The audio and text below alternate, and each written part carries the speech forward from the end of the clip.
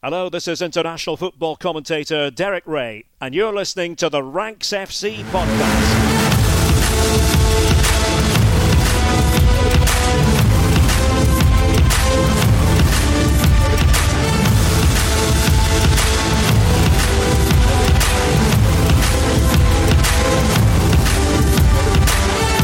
Squad, and welcome to Ranks FC, your favourite football podcast, back again, and we are looking forward to, well, the first of the big five leagues to kick off, and of course the German Cup kicks off this weekend. So we're going to look at France and Germany today as we start to get into our season preview episodes. My name is Jack Collins, and I'll be your host today, and joining me is Mr. Sam Ty, the Rank God. Hello, my friend. How are you? I'm not too bad, mate. I'm not too bad. And of course, our transfer guru, Mr. Dean Jones. Hello, Jackson. How are we? Yeah, all right. All right. How are you? You good? Yeah, I'm good, mate. I'm good. I'm very happy. Transfer season's buzzing along. Yeah, it is. It really is. It's really kicked into gear this week, isn't it? My phone ran out of battery yesterday. That's how busy it was. It's like your phone's 4 years old. Not actually, is it? I told you about that yesterday, about the old iPhone and the iPhone 8. Oh, yeah. Oh, God.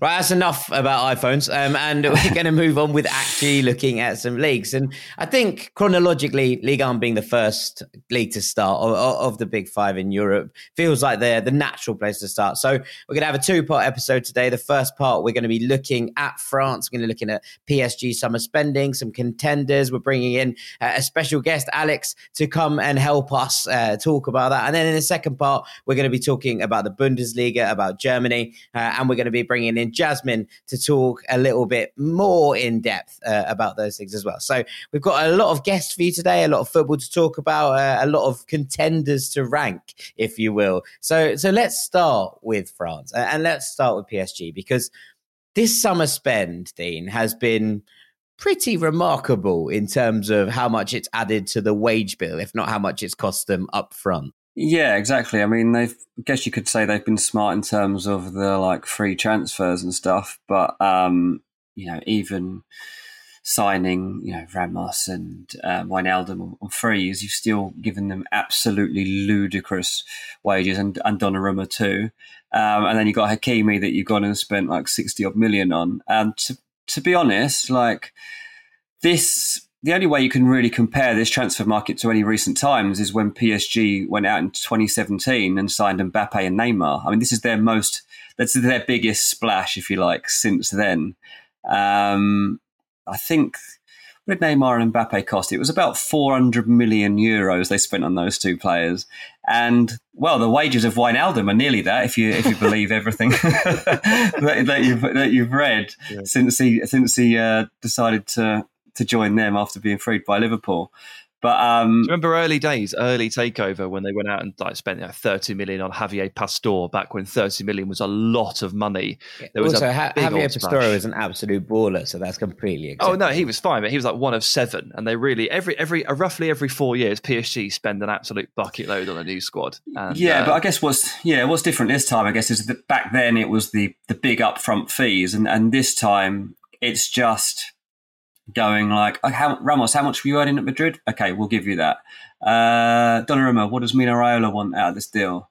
Okay, we'll give him that. Wijnaldum, what do you want? That's the approach that they've taken this time. So it is different, but what a squad! What a squad PSG have got now. I mean, let's be honest, they should absolutely walk away with this league. They won't. I hope they won't, but they should, shouldn't they? If they put their strongest 11 out on paper every week, it's ridiculous. Yeah, it is kind of ridiculous, yeah. Sam, you talked a lot last year about the fact that the one thing that they needed to overhaul if Pochettino was going to come in was their fullbacks, right? And the fact that he relies so much on them. And obviously we've seen Achraf Hakimi come in.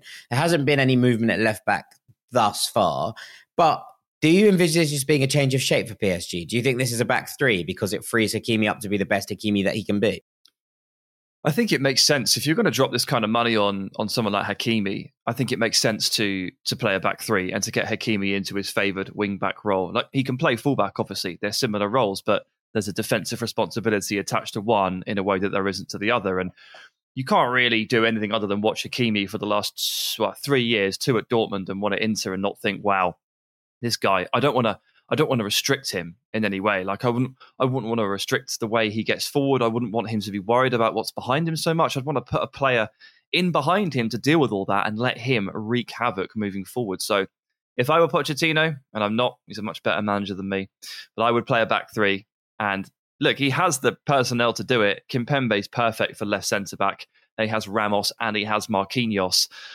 And then he's got Hakimi at right wing-back. And obviously on the left, maybe not dropping money on an upgrade at left-back doesn't matter quite as much. If you're suddenly asking like Juan Bernat or Levin Kurzawa to play as the wing-back rather than the left-back, it sort of changes the landscape a little bit. So I think the smartest thing to do there is to get the best out of your most expensive signing of the summer. And the way to do that for me would be a back three. And with Ramos in, they actually do have the personnel to do it. So this is something I genuinely expect to see at different points. It's not something that Poch is famed for, but I mean, he has played it before. We've seen it used. I did think we were going to see more of Marquinhos at defensive midfield, to be honest. And someone did make the point that a back five, well, if you will, of Donnarumma, Hakimi, Ramos, Kimpembe, Marquinhos shielding them, and Bernat or Kurzawa is incredibly good. Yeah, that is really the kind of back 4, 5, 6, if you will, that you think is going to probably drive you towards a title, or not necessarily a title in this case, but maybe a European title, which, as we all know, is really what PSG are craving here. Yep. And what's this Mbappe window like? How long is this Mbappe window? I mean, it's got to be one more year, isn't it? Yeah. Like, this is it now. This is it. Has to be. So this is the year. I mean, I feel like there's an acceptance from that from the higher ups. I feel like this push here, taking advantage of a fallow market and picking up a player like Hakimi and adding in Donnarumma and Wijnaldum and Ramos and just completely overloading the squad. I think they're very self-aware here. No matter what the chairman says, Mbappe's window is closing, and it's much easier to win a Champions League with Mbappe and Neymar than just one of them, obviously. Well, yeah, and then that's suggesting that if Mbappe goes, that Neymar stays, right? Because there's no guarantee that's going to be the case anyway. Yeah. Look, it does feel like it's PSG's to lose, but I think you could have argued the same last year, right? You could have argued that it was PSG's to lose last year, and lose it they did. So you know, this is not by any stretch of the imagination a one-stop shop. And I think it's worth looking at some of these challenges. And we've talked about ranking people and ranking challenges. And for me, I think the team who stand out as the most obvious challenger to PSG this year are Monaco. They're the most settled side in terms of these challenges. There hasn't been too much upheaval. We've seen a little bit of departure in Fode Ballatore, who's gone to Milan, and Jovetic, who was released. Ballatore had already been usurped by Kai Henrique, a left back. Jovetic can't put more than 5 games together at any given point as a kind of rule of thumb. And Niko Kovac is in charge. This is one where you look at them and go, right, okay, they had a really good second half to last season. They were the kind of wild card in the title race that we thought might come through. They didn't, clearly, towards the end of it, but they felt like the team that could be that wild card, and it could have an effect on how it all played out. And now they feel like the challenger with the most competence and the most ability to look at PSG and go, yeah, okay, we'll give you a run for your money this year. Yeah, I agree with that. And I like the fact that it's a settled squad, but I think as another challenger, I'd throw in the complete opposite. I'd throw in Nice, because of what they've managed to do over the course of the summer. And it's been an interesting summer for them, of course. First thing they did was take Christophe Galtier off Lille, the reigning champions, and they stole their manager. I mean, what a start to a new project. And we did question at the time, didn't we? Why would Galtier go from Lille over to Nice? Nice finished well into mid-table last year. And I think the transfers that have happened over the course of the summer and what's transpired will tell you exactly why Galtier made that step, because they've signed Calvin Stengs from Alkmaar, from AZ Alkmaar, who we love. They've made Jean-Claire Todibo permanent. They've signed Pablo Rosario and Lamina. They've signed Melvin Bard from Lyon. They've signed Justin Kluivert on loan. This is a lovely haul of players, and this is a lovely project to work with. And I guess they can thank Mino Raiola partly for some of it. I think he's fairly well involved in 2 or 3 of these deals, but they've also got rich backers, rich owners, and they're ambitious. And with Galtier tying it all together, I agree with you, Jack. Monaco are the clear, settled, second best team here, I think, on paper. But Nice are looking to make that jump, and I'd put their name in this conversation for sure. Yeah, I like Nice. I like what they're doing, and I think that they are the team that will be most exciting in terms of the project, and the players that they're signing are the ones that you want to see do well and like jump up that extra level. And I think in Galtier, like that's the guy that you want leading you on the back of what he was able to achieve last season with Lille. So yeah, I understand why Monaco would be like the leading contenders. The other thing with Monaco is that, I mean, I don't know if you two have ever been to Monaco and watched a game. Here we go, another Dean Jones rant about Monaco Stadium. He's been behind the goal. It's rubbish. It's rubbish. You got no fans. They haven't. They've got no fans. It's a rubbish atmosphere. It's really not a fun place to watch football. So in that sense, I don't really want Monaco to do well. But from a footballing project and like what they're building and what, like the actual performances that we're likely to see this season, it probably will be deserving of challenge. It's quite a cool stadium. It just doesn't have anything in it. I've been outside. Yeah, it's quite cool. It's quite a nice kind of build. It's quite maybe. Widest pillars in football history. That's what I mean. From an aesthetic perspective, everybody's having a nice time. DJ, though, I did want to ask you to kind of maybe elaborate a little bit on what's happened with Nice and the kind of the backing that they've got, because it's kind of come out of nowhere and suddenly they're signing a delightful core of young players. They're signing smart. They look like they're turning players over who they think will be able to make a profit. It is genuinely a system that seems to be done with a lot of sense in mind, but it's kind of been backed by, quite a big company, if I'm not mistaken. Yeah, so Bob Ratcliffe is the man that's kind of masterminding this at Nice, and there's this company, Ineos, that a chemicals company, basically, that are trying to kind of make the most of an opportunity when a lot of clubs in Liga have been feeling sorry for themselves and the fact that they lost out on broadcasting money, and obviously the league shut early during the pandemic and left them with basically making no money. He tried to see it as an opportunity to actually grow and try and find a strategy that would work. And what he's done in terms of the recruitment is to bring in players who will not only work really hard, but have special characteristics in terms of like footballing ability, like having a special edge. So whether it's Kluivert, who clearly should be playing regularly at a high level and impressing everybody and has struggled really to do that in the last couple of years,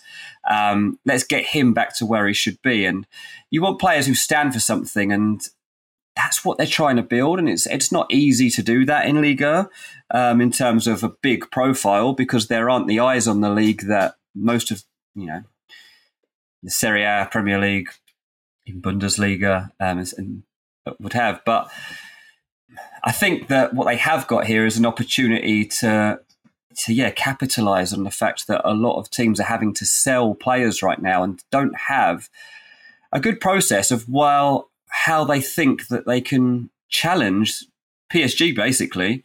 You saw what Lille were capable of doing last season. We kept questioning whether they could win the league all the way through to the last week when they did win the league. And they're thinking, why not? Let's go and give it a go. You're seeing that what PSG have been able to do on a global basis in terms of growing, whether it's the Michael Jordan tie-in or whether it's because of Mbappe and Neymar, whatever they've done, like PSG have become a global brand. So Nice think, okay, well, we've got a lot of money. Like, let's make that first step and get in that conversation of competing for the league. And then we'll take the next steps from there if we're able to do that. So I really do think that Nice are the team to watch in Liga that most of us probably haven't seen a lot of before. Yeah, it feels like a project that I think... Look, whether you agree or not in terms of how clubs are bought and run, whatever, you look at kind of the strategy in terms of recruitment, and it seems like a sustainable one, right? It seems like one where they'll be able to either build from a very young, talented core, or if it doesn't go to plan, they'll be able to flip those players at a profit and keep investing in the system. So it's something that you've got to admire in that regard. And Bob Ratcliffe, I know he's also the CEO at Lausanne, if I'm not mistaken, in the Swiss leagues, who Ineos also own. He seems to be doing a relatively good job here. And I know there's been plenty of interviews and discussions with him about how the the COVID crisis was handled in France, and how the TV rights deals were kind of handled. And he seems to be one that is like, right, we can get through this. It's okay. We just got to kind of work together. So interested to see how he goes. I'm going to take it to one more challenger, I think, and another one that is a bit chaotic. This is probably my wild card of the challengers, and this is Marseille, who have had a bit of a nuts summer as well. George Sampaoli obviously took the vacant hot seat after the departure of Andre Villas-Boas in February last year, and the club now seem to have gone, right, we've got a new man at the helm. We are going to back him in the market. So Leo Berardi's loan move was made permanent from Dortmund. Sampaoli obviously saw enough in his countrymen in those kind of couple of months to suggest that he is going to be a part of his plans. He's brought in William Saliba on loan from Arsenal. Them two look like they'll form a partnership. Saliba is joined by his Arsenal clubmate, Matteo Guendouzi, who I think we'd all agree his raw talent is definitely there. Nobody doubts. But he's spent a couple of loan spells trying to find a fight in a post box. Now, if Sampaoli can stop him trying to fight himself and draw the best out of him, that we know there's a player there. He'll have a Swiss Army knife in his engine room. And he's able to provide a base from which Dimitri Payet can pull these strings, right? They've also gone shopping in Rome. Paul Lopez is coming in goal. Cengiz Under's been added. Obviously was on loan at Leicester last year and didn't do huge amounts.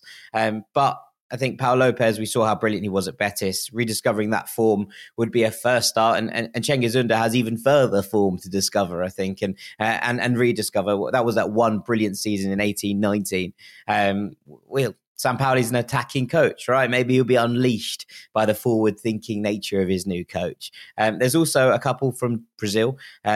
Gerson, who you might remember from Roma and Fiorentina, a couple of spells over there before he went back to Brazil. And Luan Perez, who was a big part of Sampaoli's Santos side.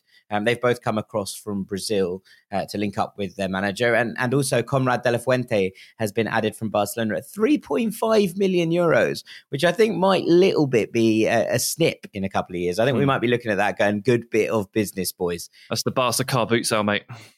He scored an absolutely delightful goal against Saint Etienne in pre-season. He took a Maradona turn off in the air on the spin and just slotted it home. And I think we've seen a few Olympian fans kind of absolutely going for it so far. So yeah, I would say Marseille, one to watch in the wildcard stage. They're also just such a chaotic club, right?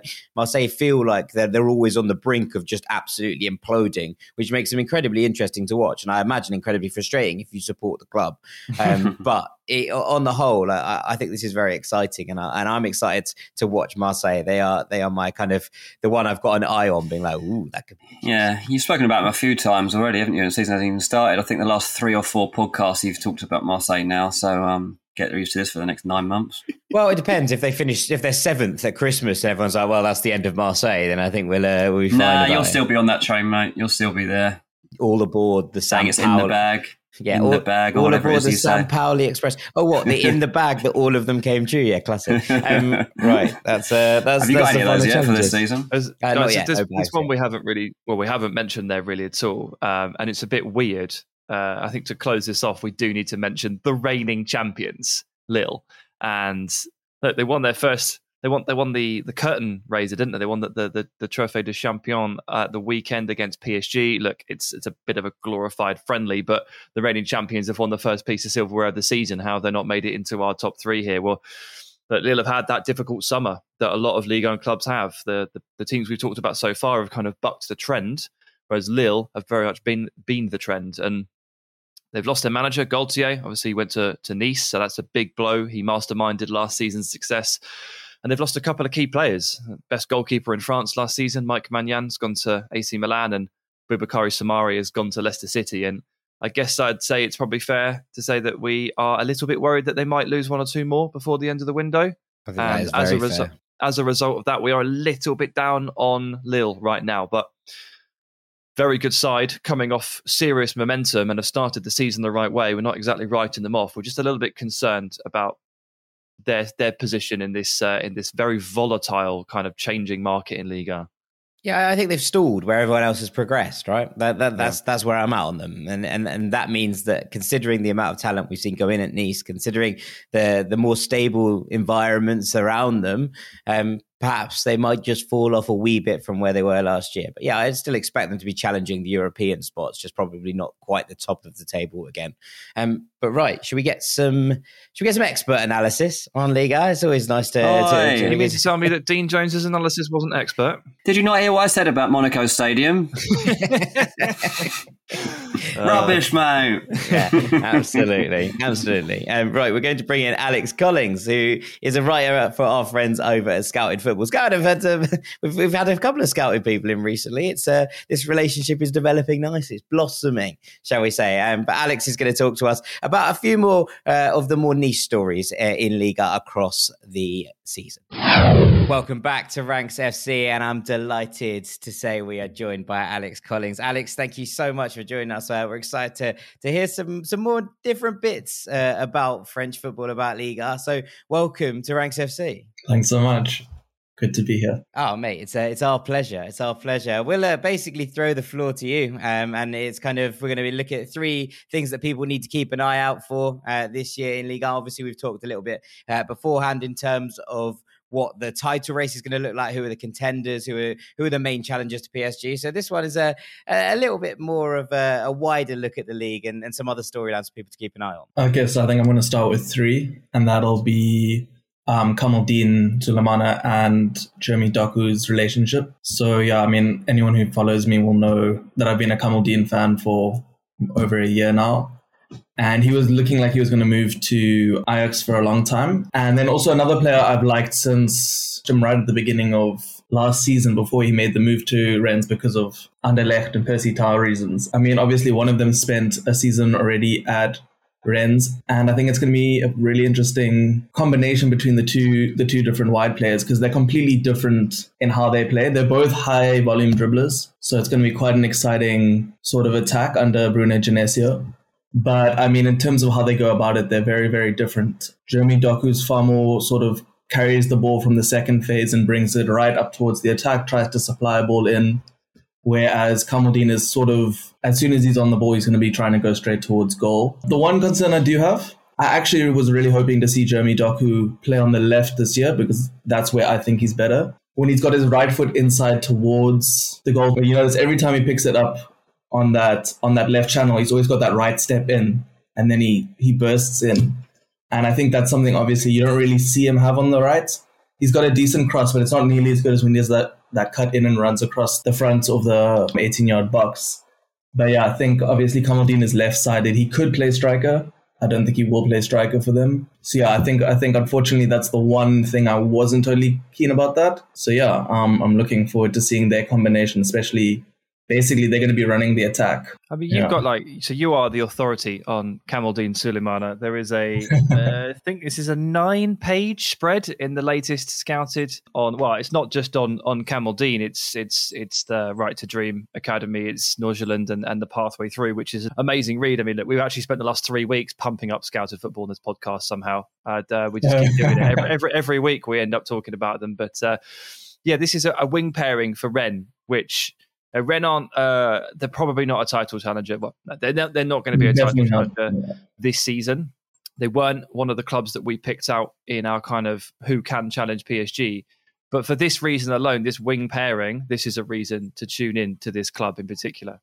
I think so, definitely. And especially, they're still probably looks like they're going to have Camavinga. So it'll be very, very exciting. Especially, I think the one thing we saw is Camavinga sort of dropped off a little bit creatively after the beginning of last season. But that beginning of the season gave me a lot of confidence that he's actually got a lot creatively in his locker. So it'd be very, very fun if they give him more of a free rein to try unleash, especially Kamaldeen down the left would be pretty good. Yeah, we've been sort of talking about this a little bit because obviously Camavinga's come up in the Manchester United conversation in their search for a holding midfielder. And we've been kind of bouncing the idea around and we've been asking ourselves, is it a waste to put Camavinga in a very restricted, like a number 6 role because of the expressive abilities that he started to show after initially breaking onto the scene as someone who just swallows up ground? He then became a much better ball carrier. a much more enterprising player. And as someone that watches him probably a bit more than we do, where do you stand on that? What do you think is the best use of Camavinga? Would you stick him as a 6 and ask him to do the simple things, or? I think where I would like to see him is sort of like a deeper arriving 8. I don't know if you've seen like how Bruno Guimaraes sort of plays. Yeah. Someone like that with quite a lot of free reign to come forward, because I actually do quite like him deeper, but he's got a lot of quality, which at first, when he first broke through, I didn't really see how much quality he would have higher up, but he has a lot of quality, especially with this tight control and being able to release players at the right time, higher up around zone 14, final third sort of area. Yeah. So it's kind of hard. I think there isn't really a harm to bringing him in as like a sort of an 8-6, especially if you've got like a defensively disciplined 8 alongside him. But yeah, we'll see.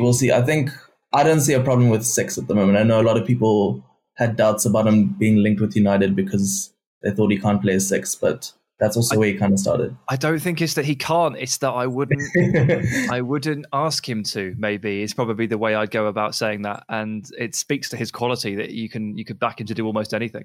But that's Camavinga, isn't it? Yeah, he's that good, isn't he? And I suppose it comes back to the point, and it ties back nicely to your original point, Alex, in that, you know, this is a wing pairing that has potentially devastating effect within them. Like whether they're going to line up in that 4-3-3 that we saw, you know, last season for long periods, it was the 4-1-4-1 or even 4-4-2 at times with Guirassy and Terrier together up front.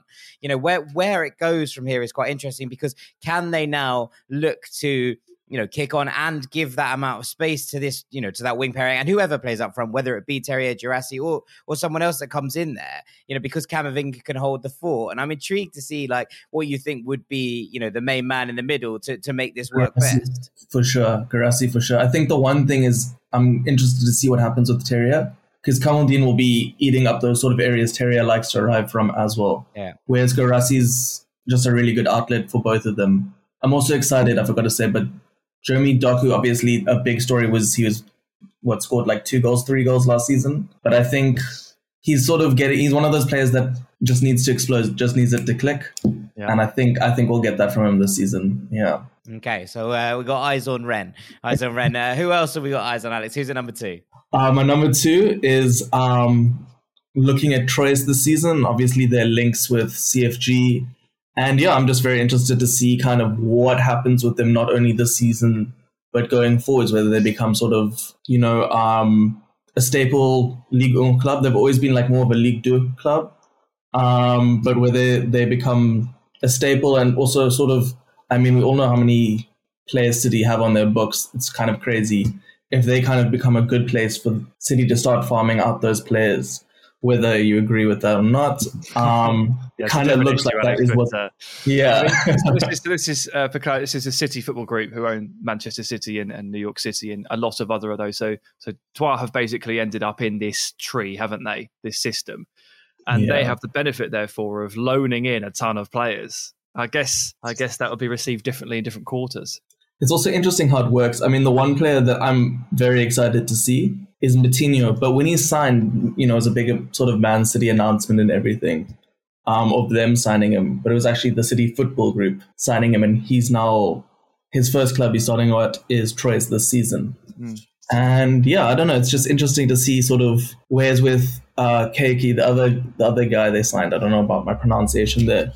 The right winger, I think he is. He's gone straight to City. But yeah, so Moutinho is one I'm quite interested to see. I wonder how that goes down with France. I mean, do they have any other examples of this? I can't think of any, to be honest with you. You know, being part of a conglomerate almost. This might be the first exposure, isn't it, to this sort of thing? Yeah, I guess PSG was the first sort of big sort of change in ownership when they came in, but yeah, this is definitely the first, at least at sort of Ligue 1, Ligue 2 level. Yeah. That's not been seen before. I mean, we spoke about Nice, obviously, earlier in the podcast, and the fact that they're owned by Ineos, who also own Lausanne. So there is elements of this that exist. But I would imagine this is the first time it's been kind of a lower end of the subsidiary rather than the top end of the subsidiary, which makes things slightly different. And on this level of just all these different sort of clubs. Because I think Nice still, you know, it's sort of like a child club or sister club sort of relationship. Whereas with Troyes, there's Girona, there's SK Lommel, there's all these different clubs. Obviously, New York City FC. Oh, it's one of about 15 nowadays, isn't it? Yeah, Yokohama Melbourne. Marinas. Yeah. I mean, the first thing we've seen, obviously, in terms of this relationship. I mean, you mentioned Matinho, but also Issa Kabore has gone there on loan. He was bought, I think, last year from Mechelen, spent the rest of the season still there. He's now gone on loan, which is quite interesting because it's the first, you'd imagine, of potentially a late flurry of these deals that backs up that squad if we need it. So I think maybe the most interesting thing at the moment in terms of Troyes and how things work is actually how many people are going to get farmed out there towards the end of this window. I mean, look, you mentioned Girona. We saw the likes of Patrick Roberts and that go out to Girona a couple of years back. It didn't quite pay off, but it's intriguing to see who actually might end up there because the City Academy is stacked. Yeah, it's actually mad. I mean, and it's definitely the sort of thing with Troyes, like if you compare it to sort of Taylor Harwood-Bellis. He's gone to Anderlecht. I can totally see it as next season because I don't see it. City's not going to be his pathway next season. I can sort of see Troyes being the next step up, which has tended to be what City's sort of missed, especially since Girona's gone back down a league. So I can kind of see if they want to invest in the club, it sort of being the official sort of farming place that they sort of have, right? They've also got what a title, official farm of Manchester City. Well, I mean, I'm not crazy about the. I'm sure that'll go down well with the French football enthusiasts who have bristled at the term farm for a long, long time. But at least as a youth football enthusiast, it'll be fun to watch. I mean, I'm looking forward to Matinho. There's also an interesting one, which I actually just looking through their squad yesterday, is I noticed from SK Lommel is also one of their sort of conglomerate clubs, right? And like Filip Krastev, I've never watched him, so I can't say more than that. But 19-year-old Bulgarian players come up from there being loaned to the club. So it'll be interesting to sort of see how they shift around players and how much they invest, like you said, before the end of the window. Because right now, the squad looks weakish still, I would say, despite touches of quality. I completely agree. Which leaves us with one big viewing point, Alex, and I know this one's close to your heart. My number one is pretty much looking at Lyon, and in what is literally just a massive change for the club, like a new era. Memphis, Aouar's on his way out. We finally got rid of Rudy Garcia. But crucially, this is the first time we've gone for hiring a coach that isn't French since 1982. Wow. And I mean, the one thing Lyon has never been as a particularly tactically interesting club, unfortunately. As much as we have had lots of attacking quality and lots of exciting youth players. But with Peter Bosz, I think we finally have that. And personally, I'm very, very excited because it's going to be a big change. And I think it's something that we've needed to do for a long time. And it's kind of a reason Lyon sort of started to stagnate and fall behind other more innovative clubs. Because as good as our scouting's been and stuff, we've rarely made our sort of our team more than it is. It's always been more than the sum of its parts. More than the sum of its parts. So I'm very excited to see it. Also, Peter Bosz isn't going to be someone, which was a big problem with Garcia and sort of the principles of the club, is he wasn't very big on playing our youth players, or even he had certain favorites like Bruno Gomes was someone who didn't play a lot last season, even though he's 23. Madness, by the way, because the guy is genius. He's unreal. I mean, for those of you that don't know Bruno particularly well, I mean, came straight over from Brazil to Lyon and impressed like immediately, I think, and then just kind of fell out the team. And I'd sort of forgotten a little bit about him. And then watching the Olympics this summer, I mean, the guy is putting on passing masterclasses in the heart of Brazil's midfield every single time he takes to the pitch. This is a sensational footballer. The fact that you have to sit there and watch him take his seat on the bench is criminal. Well, I had to. Past tense. I will ask though, Alex. I mean, look, we've talked about Lyon with Sam and Dean a little bit over the course of this week, not on the pod, but over the course of different things. And obviously, fourth last season, it feels like an incredibly outside bet that you're going to beat that this time around, given the circumstances going to the campaign. Now, I appreciate that Peter Bosz is an exciting tactician. He's also a bit nuts. Like, and that is fun. Don't get me wrong. It is great fun, but it can end badly. And I mean, the fact that obviously Memphis has left and Aouar again looks like he's about to leave.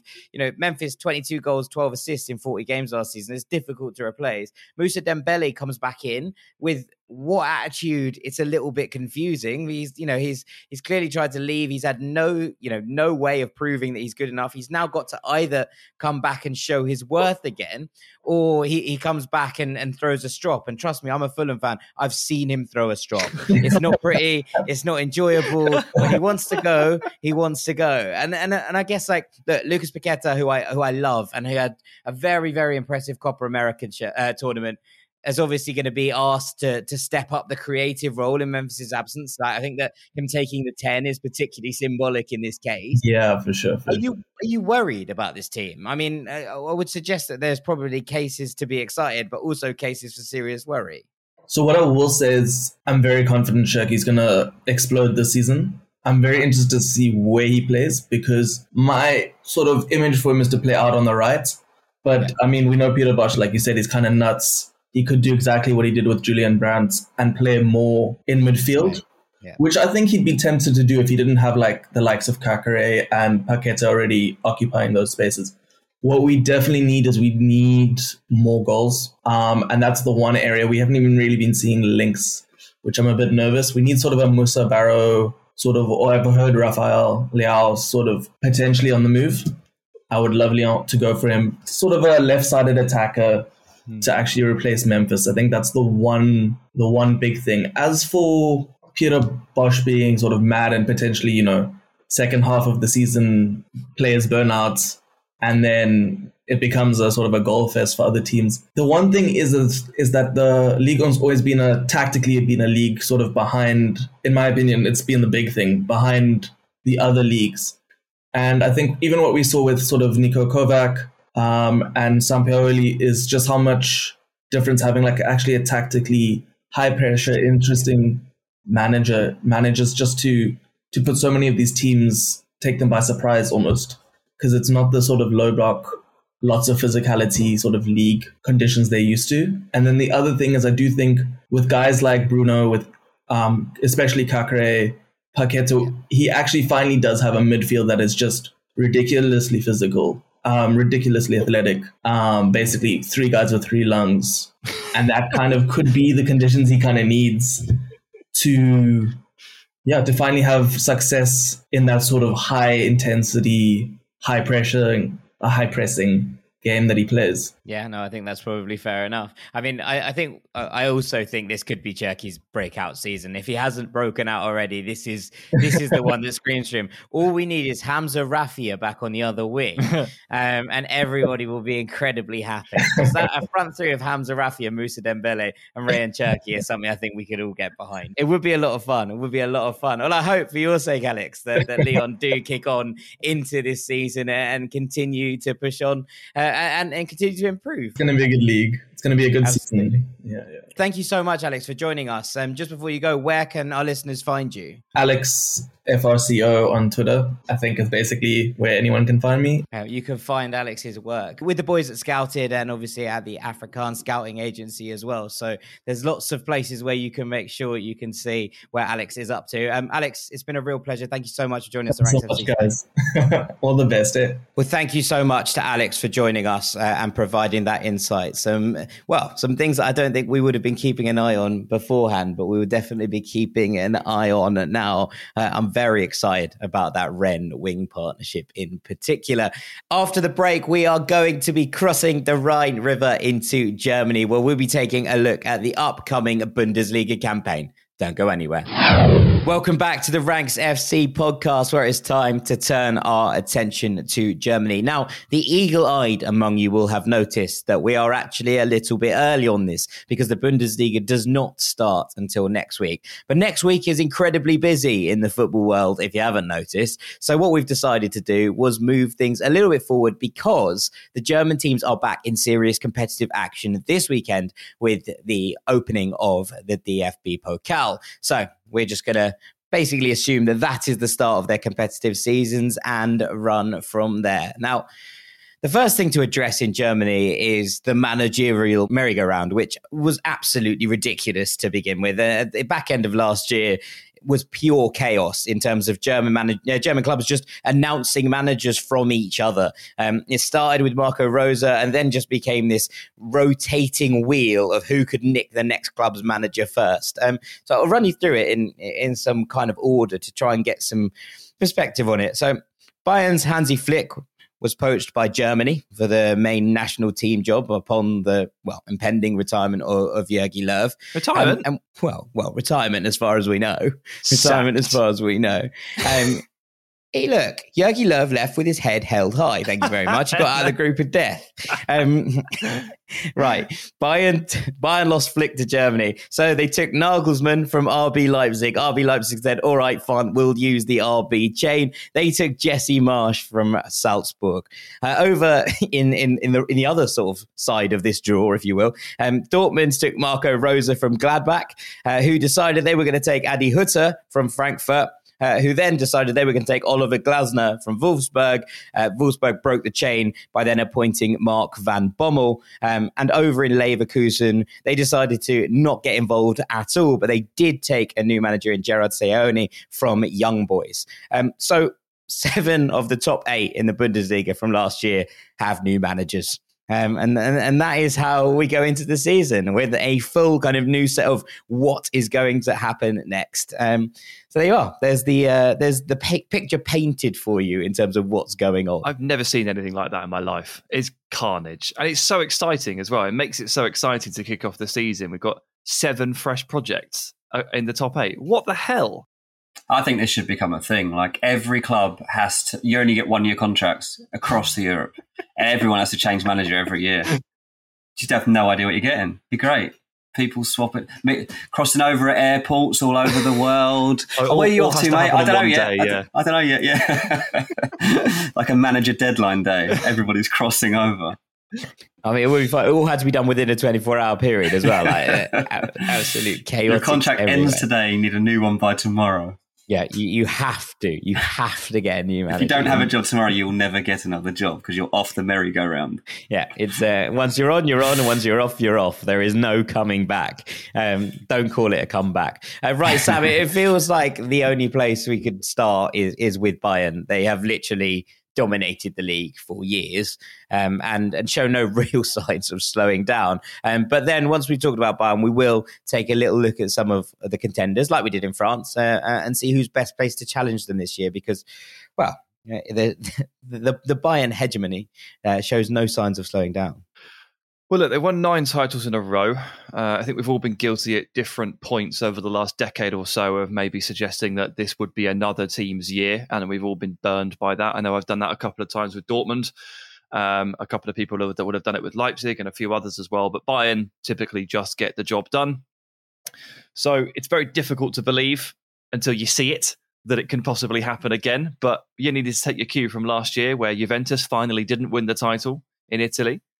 To know that it is possible, things can change. But I mean, Bayern have had a relatively, well, it's been a very quiet summer, really, isn't it? I mean, I say that because Dayot Upamecano was secured from Leipzig back in about February or March. So he didn't even move in the summer. So what have they done? They've re-signed a backup goalkeeper, Sven Ulreich, who Bayern fans will know very well. He's been back up there for on and off for a number of years.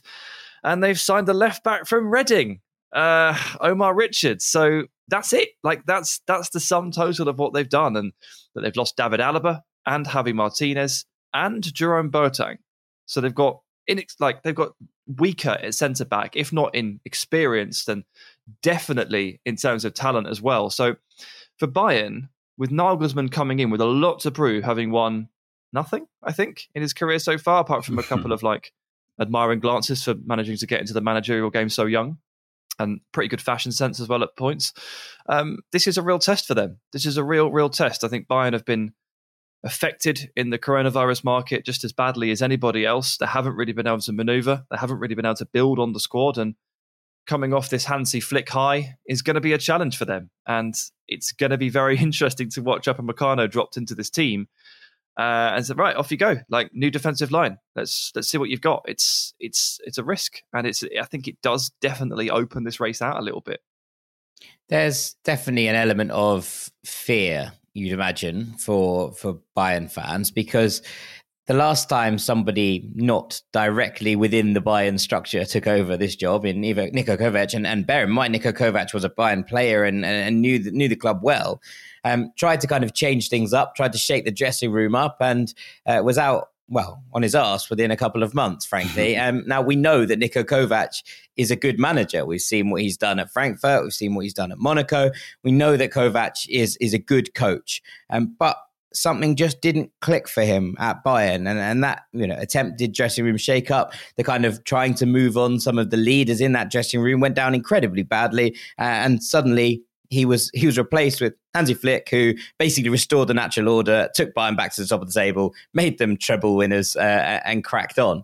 Now, is there a worry that something similar could happen here with Nagelsmann? Because he is not the same profile or type of coach that Bayern have seen before.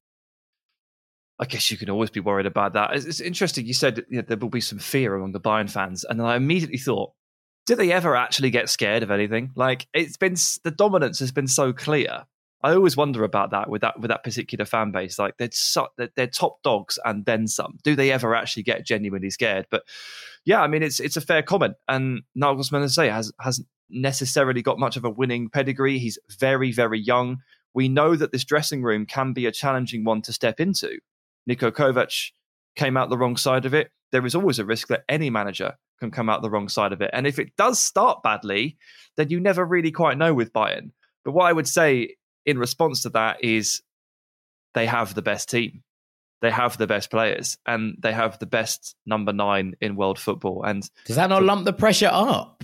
I just think it's a get-out clause. I just think, like, even under Kovac, when Bayern were actually like quite a big wreck, they'd play really badly and just win 3-2 because Lewandowski scored a hat-trick.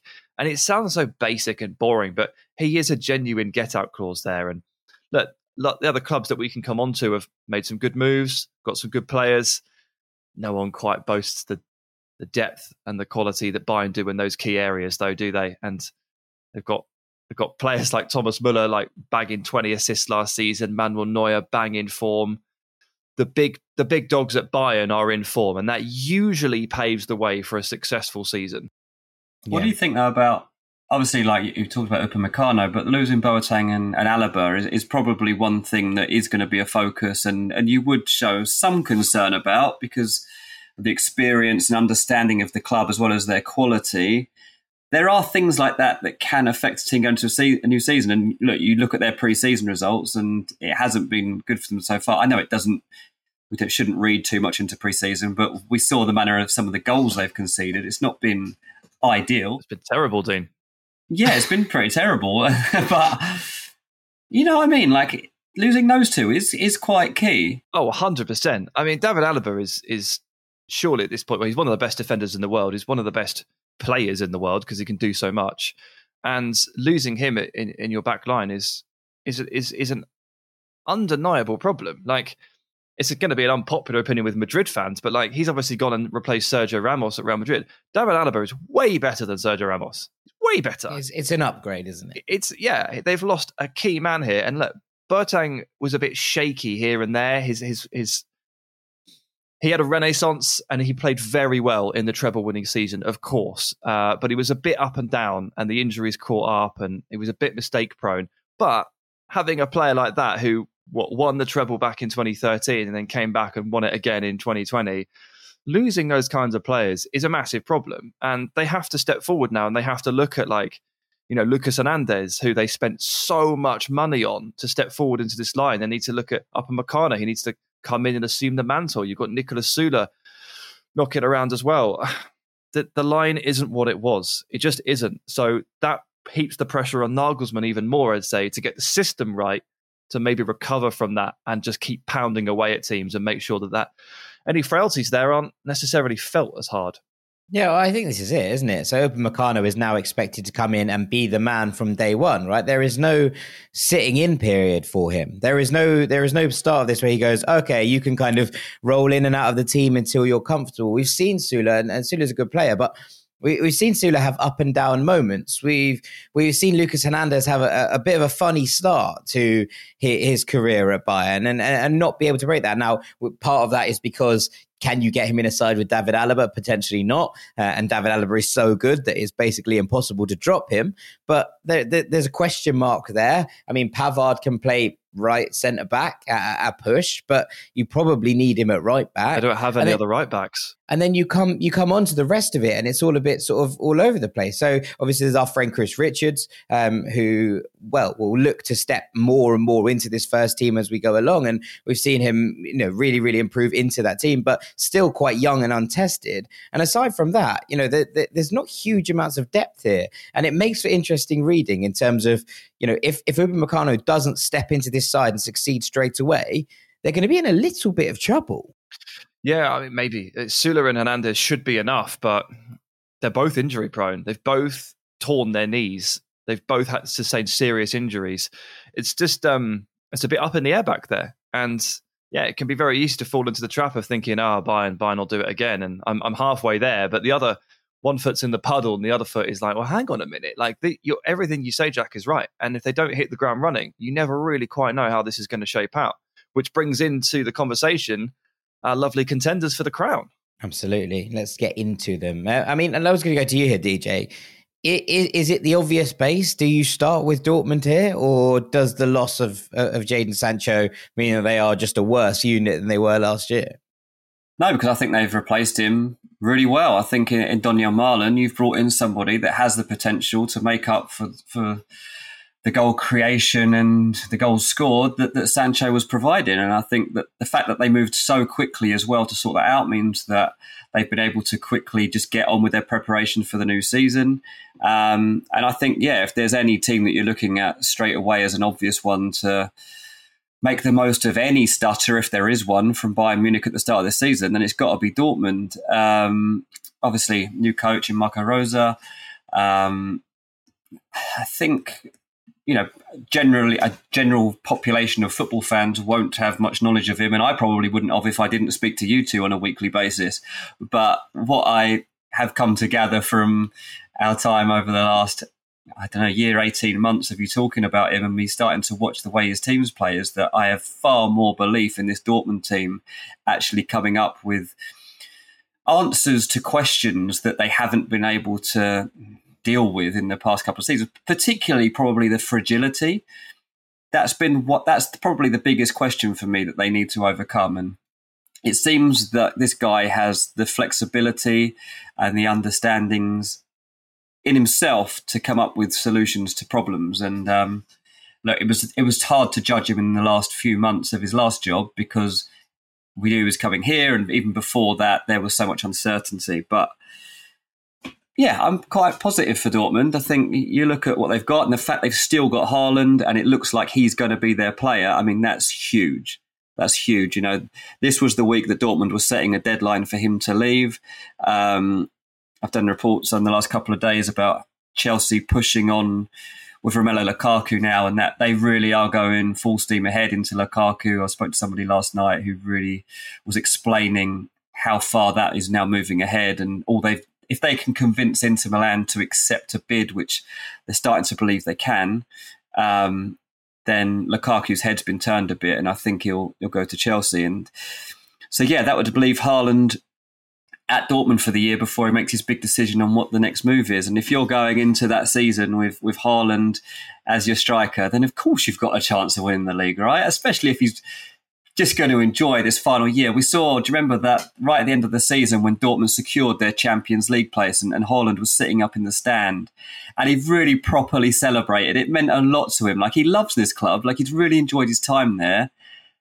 Oh my God, we could be in for a blitz from him this season. We really could. I wouldn't want to be a centre-back in this league or a goalkeeper, actually. Yeah, I like the way Dortmund are shaping out here. Outside of Erling Haaland, obviously, we saw finally in pre-season there was a little bit of a diamond played in their last game against Bologna, which we've been talking about having last few weeks. We go, is he going to go back to his diamond from Gladbach? I'd love to see it. I think it's probably the way you get Haaland and Marlon and Royce in very good positions. And we finally saw it in the last game that they played. So a bit of diamonds, Marlon in for Sancho. Look, it is a downgrade, but it's one with huge upside, and he can possibly catch up.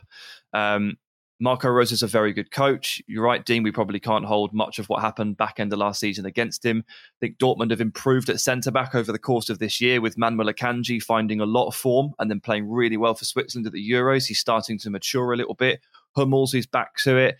They've signed a new goalkeeper. Finally, the Roman Berkey era is at an end. I've been asking for this for like 3 years now, and they've signed Kobel from Stuttgart. So, in general, Dortmund are taking steps forward. There's only one concern left, and that's right back, because Matteo Murray is sadly seriously injured, and Thomas Meunier he had a very questionable season last season. I hope he picks it up, or I hope they address it if they can afford to. Yeah, it does feel like the last spot that if you're going to play this diamond, which does obviously restrict your width going forward. I know that both Marlon and Haaland will run the channels if they need to. I know that they're both happy to spread wide and get in behind, but there is that element of you need your fullbacks to provide the width. Now, Meunier is a very naturally attacking fullback, right? There is something in that perhaps in this system he can rediscover that form, but I would also like them to bring in an attack-minded fullback. I mean, I said Diogo Dalot on loan. That's what I want. That's what I want for Dortmund. That's what I think that they should do.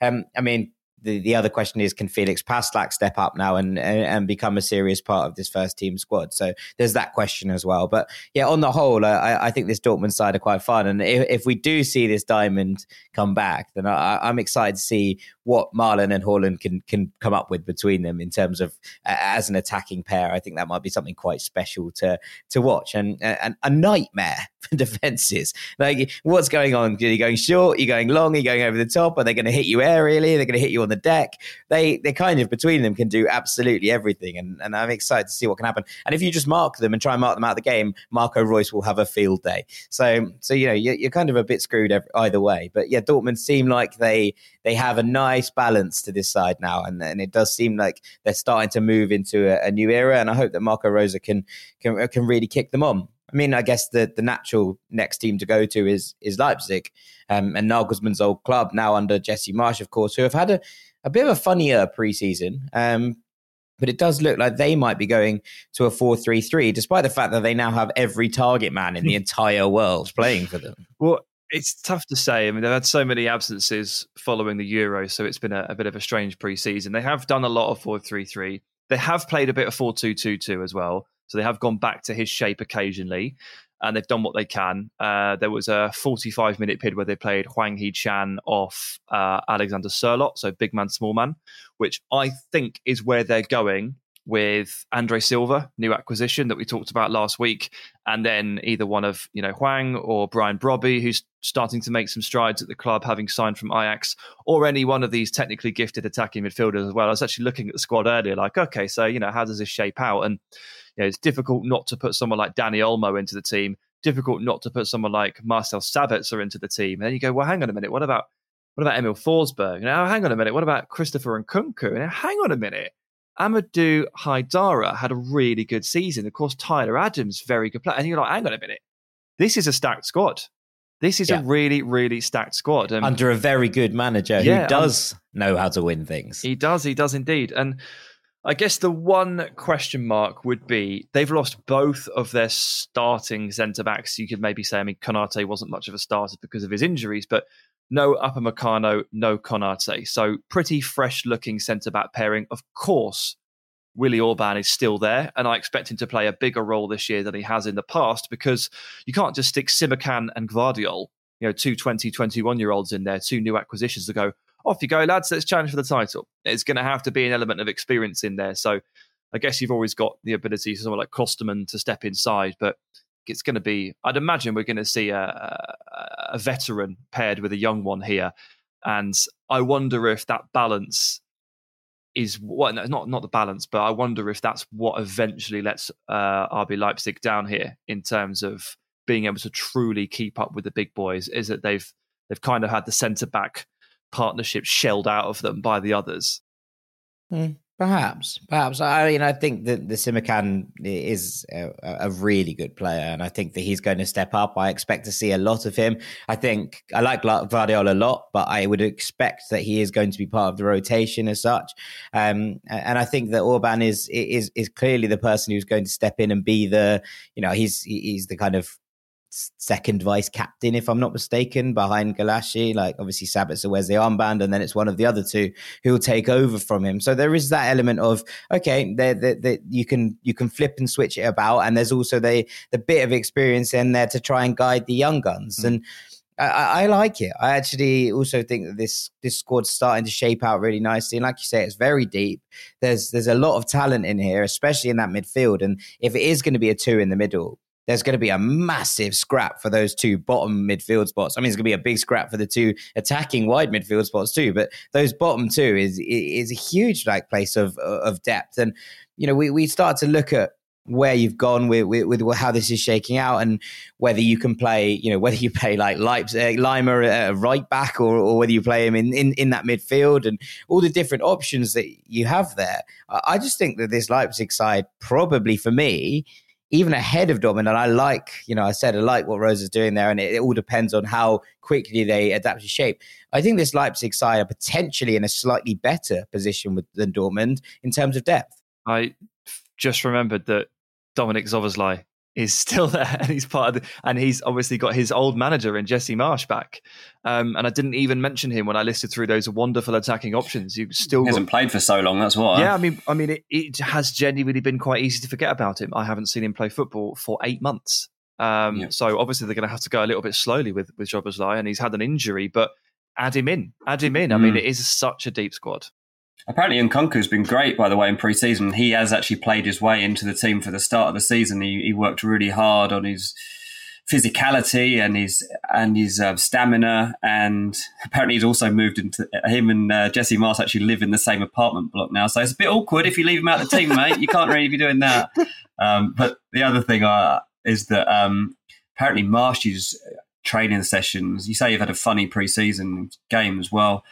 I think it's because they are absolutely shattered. Like, the players apparently in their camp were having dinner at 7:30 and just going straight to sleep afterwards because they were exhausted and need to get themselves. They were doing 2 sessions a day for quite a while, and they were burnt out. But it pays off, stuff like that, and you start to see, from their early weeks, that the teams that are best prepared pays off in those early weeks.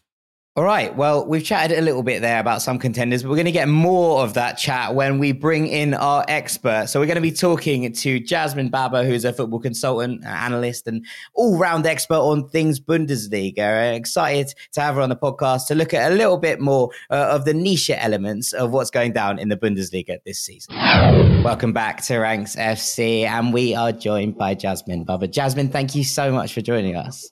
You're welcome. Thank you for having me. It's an absolute pleasure. And it's been, we've talked a little bit about the kind of the big contenders, I think, to Bayern's crown and the people most likely to break that dominance. But we wanted to talk about a little bit more of the storylines around the league, and perhaps the ones that people aren't quite as well dialed into at the start of a season. There's been a lot of talk about Dortmund. There's been a lot of talk about Leipzig. There's been a lot of talk about Bayern. So we thought we'd bring you in to discuss those and have a little ranking of some of the storylines that people should be keeping an eye on as we roll into a new season. Yeah, I mean, there's so many to choose from all over the league. For me, some of the less big ones, I think Wolfsburg, to get straight into it, I don't really like to judge teams when it comes to pre-season. It's about an idea of how a team kind of fits together and how do they play together and what kind of tactics that they might show when the start of the season comes around. So I don't like to judge if they're playing well or badly. However, when it comes to Wolfsburg, which we've seen with many teams in the league are going through this monumental change, I just haven't been given any idea what they're doing from their games at all. me as like a consultant and analyst, if I don't know what a team is doing, I am scared. A bit like Glasgow. It's funny, but it's scary for them, to be honest. They've got such a big squad. They have 36 players in their squad at the moment. I mean, they kind of prepared for Lacroix to go. He seems to be staying at the moment. And like Mönchengladbach, they've currently got a big part of their team from last season for the upcoming year. They've still got Weghorst, they've got Maximilian Philipp, they've got him off loan on a permanent transfer, and they've added both Nemenchas from Man City, Sebastian Bornau from Köln. But with so many players, they don't have an idea or a strong philosophy to their games, and it's seen them lose all of their preseason games. And two of them are, Holstein Kiel, who are in the second Bundesliga, and Hansa Rostock, who just got promoted from the third Liga to the second. And they've also lost against Lyon, Monaco, and Atletico Madrid, and not any real saving face to them, in my opinion. And I think they could be in really big trouble because they're in a transition from where their strengths under Oliver Glasner, their old manager, they tend not to have the ball. And that is opposite to what Van Bommel does. And the thing is about Van Bommel, especially at his PSV days, his first season was great because old manager Philip Koku kind of left it in a really good place for him to take over. But after that one season, he's not a very innovative manager. He can't bring anything new. He's not really the type to build. And all of the Eredivisie teams basically found him out. And that's what got him sacked in halfway through his 3-year contract at PSV. And we're kind of seeing this exact same problems already happen because he's trying to build a transition that he can't build. So we could see him, I think personally, he's the first manager to go from the Bundesliga. He'll be the first one sacked. Wow. It's a big. So it is really based on the managerial selection then, because Wolfsburg, they felt like at the end of last season, they were on a really nice track until obviously that crazy merry-go-round happened where everybody swapped managers. This is a really nicely balanced team. It's like the centre-back partnership works, the midfield partnership, Schlager and Arnold, like it just like everything seems to work. And it sounds to me like you think they might be ripping it all down, which is a real shame because I developed a bit of a soft spot for some of these players last season.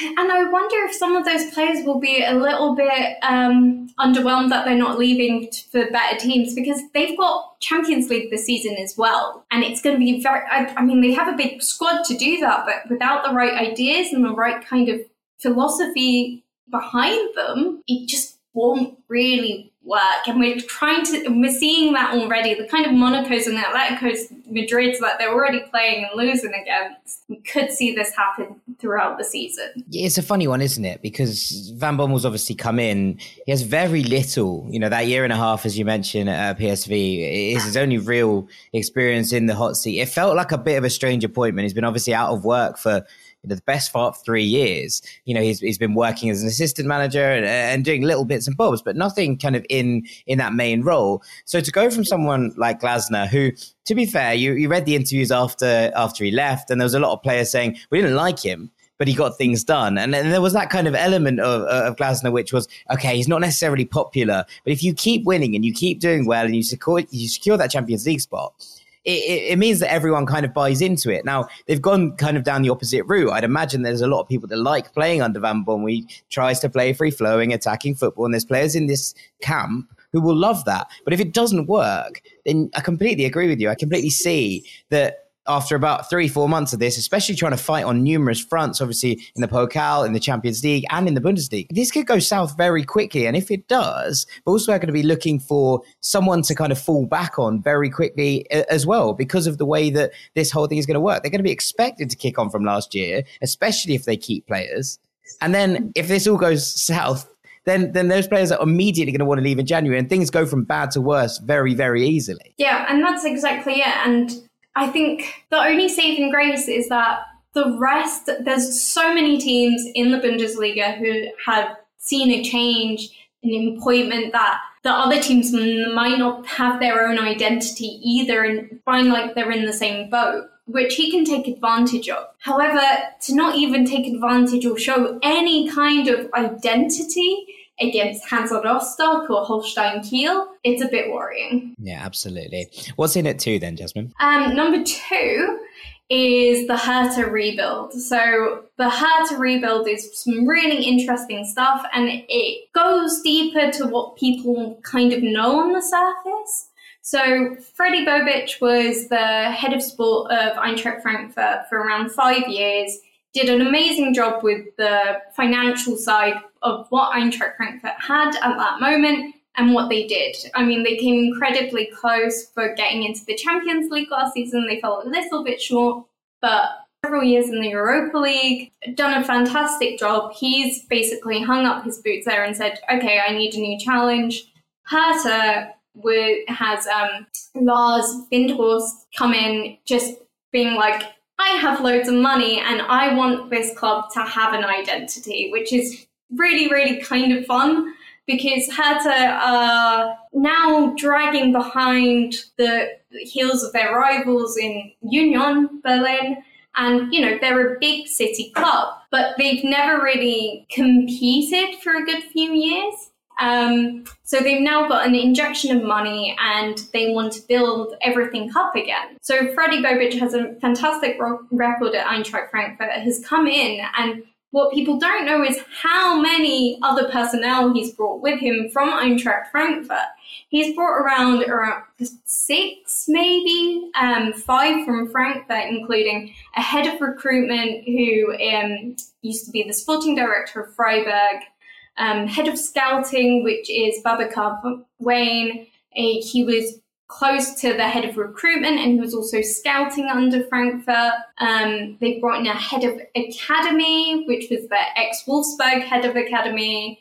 They had Ante Kovic as their under-23 who has come back. They've brought in a game philosophy and conception person. There's no real translation from German that I can find, but Matthias Burst, he was at Frankfurt in the same role. He's in charge of developing game model from youth to their senior team. And, you know, when we talk about Eintracht Frankfurt now, we kind of get their style and philosophy of play. You know what players they bring in, even the kind of rumors of them bringing Hager is a very Bobic signing that they're still looking to do. Yeah. But all of this has been moved to Hertha Berlin with a lot of money. So we could see a complete rebuild, a brand new Hertha Berlin that actually challenges for Europe. I think maybe Champions League this year was too much. They could and should, with the amount of money and development going into this club, should get Europa League or Conference League. And it's just a wild time to be a Hertha Berlin fan or be anywhere around the club with all these new faces. They've also brought in a technical director, a game analyst, a team manager, which, if you kind of look at Hertha in the last few years, and especially the last 3 years where they finished around from 10th to 14th, especially last year, where they nearly got relegated, it's a really exciting time. And to see what transfers may come in and the development that comes in from after that will be really interesting as well. It's about time they started spending some money quite wisely, properly, isn't it? Yeah. Because it's not as if they're about to start spending for the first time. They've actually been spending for about a year, maybe 18 months. They've just been just spunking cash everywhere, basically, haven't they? And it's not been a particularly well thought through process. So to hear that they've brought in about 12 dudes to help that happen is actually really good news, because look, they've got the financial backing, as you say, but I mean, actual allocation of these resources has been really poor up until this point. But Freddy Bobic, what a job he did at Eintracht Frankfurt. What a job. And to have him in control of the whole operation at Hertha means that they will definitely be successful in the next couple of years. I wonder if they're going to take the place of Eintracht Frankfurt. It's a bit weird to think of what you're going to get from Eintracht Frankfurt if they remain on the same path, which they should, but if they actually do, because they've lost so many members of their team to Hertha, it's funny to see what will happen at Frankfurt. And we talk about Hertha spunking money completely wildly. they haven't really, the most recent transfers hasn't really showed a new direction, which is really confusing. They brought in Jovetic, who's 31. Again, more of a big money name, who's older. Kevin Prince Boateng. He's back. He's back. And I mean, it's a bit like the Sami Khedira of last season. It's just a bit like, why?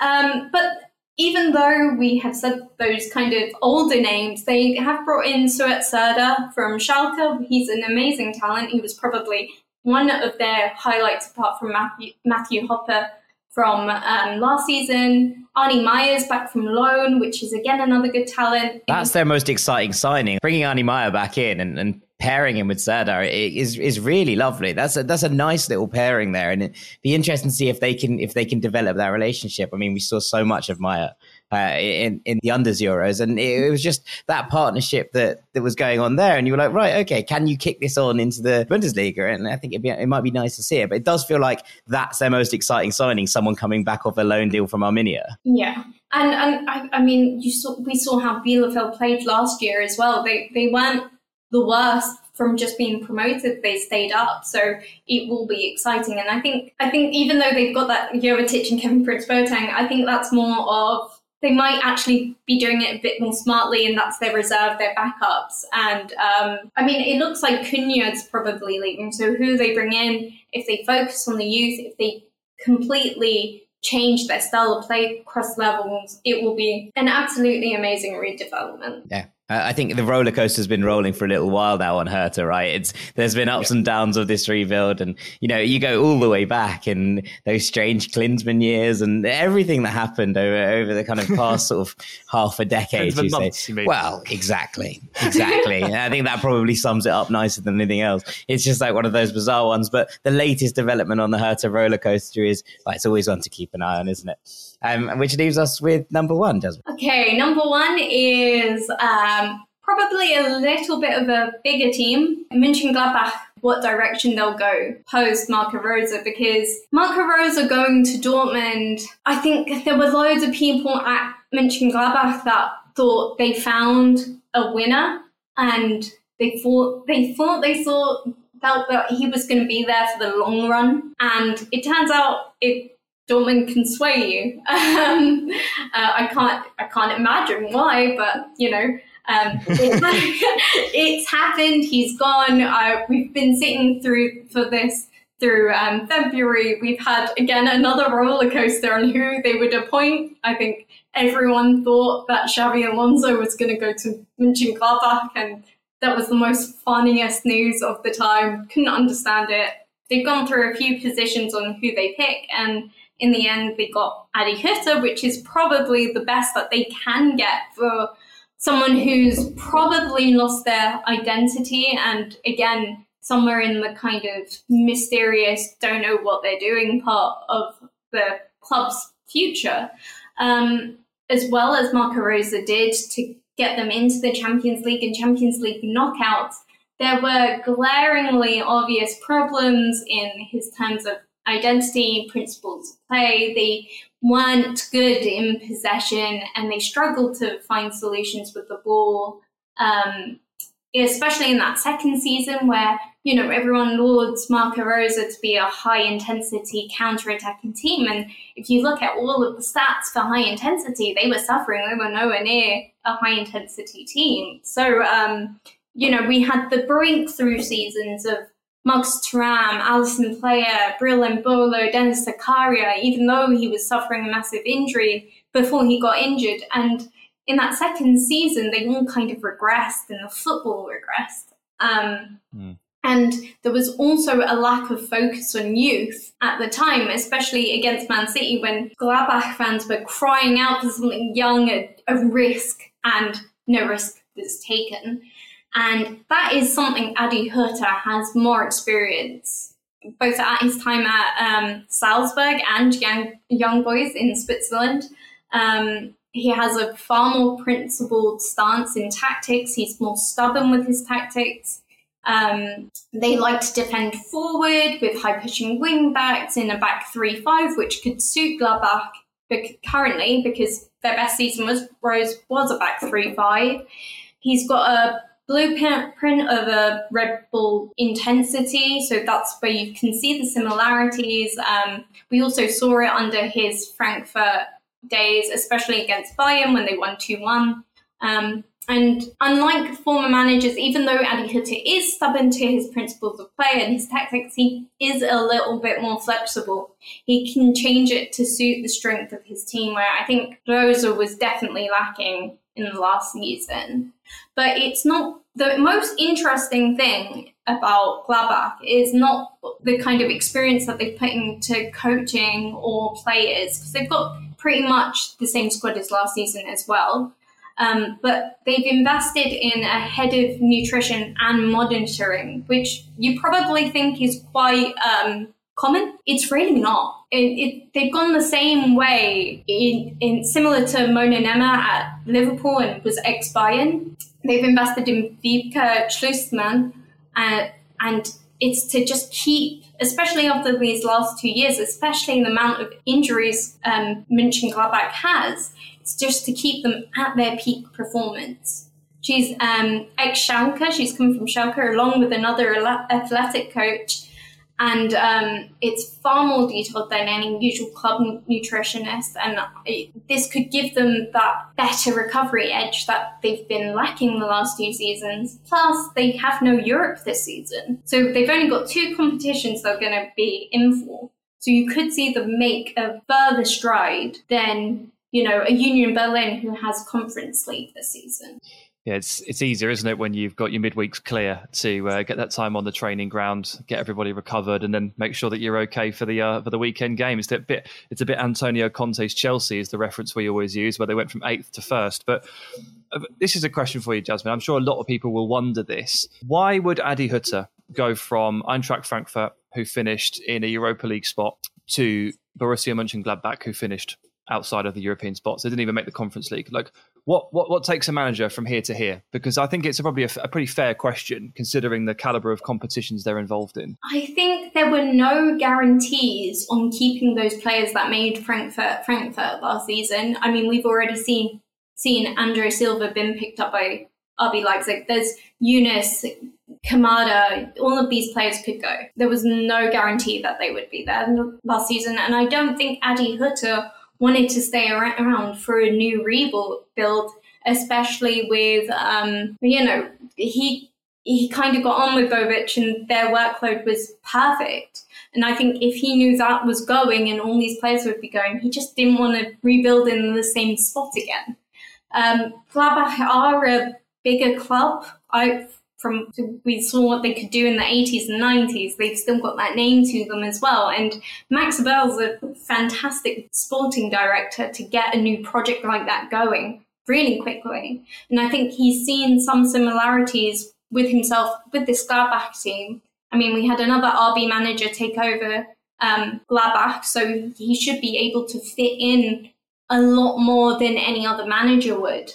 So it's a fair question to ask about Europe and no Europe, but I think Eintracht Frankfurt has a lot of work to do this season with the Europa League, with their players maybe going with the rebuild. And I just don't think Adi Hütter was interested in doing that again. Everyone's just shifted downwards, haven't they? Because obviously Wolfsburg's coach Glasner was a Champions League coach. Now he's at Frankfurt in the Europa League.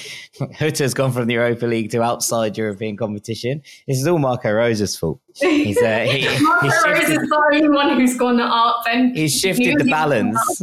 Yeah, exactly. He's shifted all the balances, and now everybody's a bit all over the place. Perfect. Well, thank you so much, Jasmine, for coming and joining us. 3 things to be keeping an eye on outside that battle for the top spot. And just before you go, where can our listeners find you? I write my own tactics blog which you can find if you go to my Twitter. It's in my bio, which is at Jasmine_BH1. And I also do monthly articles on DW about tactics.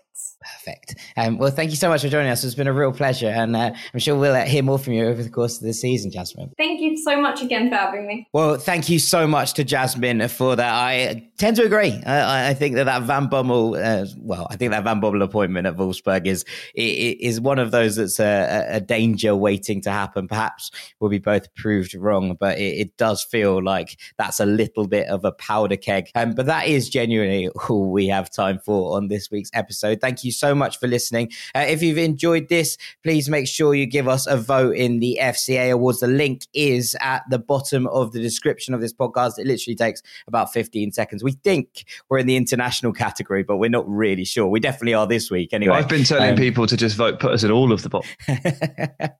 Well, if you don't shoot, you can't score. Buy a ticket, you might win the lottery. Right. All that's left for me to do is say thank you very much to Dean Jones. Cheers, mate. Thank you very much, Sam Tighe. Thank you, mate. Thank you also to Alex Collings and Jasmine Baba for their insights on Liga and the Bundesliga, respectively. When you get niche insights like Dean saying Monaco Stadium is rubbish, and then we're talking about the wingers at Rennes, you've flipped the script somewhat. I've been Jack Collins. This has been Ranks FC. Thank you so much for listening, and we'll see you next week, gang.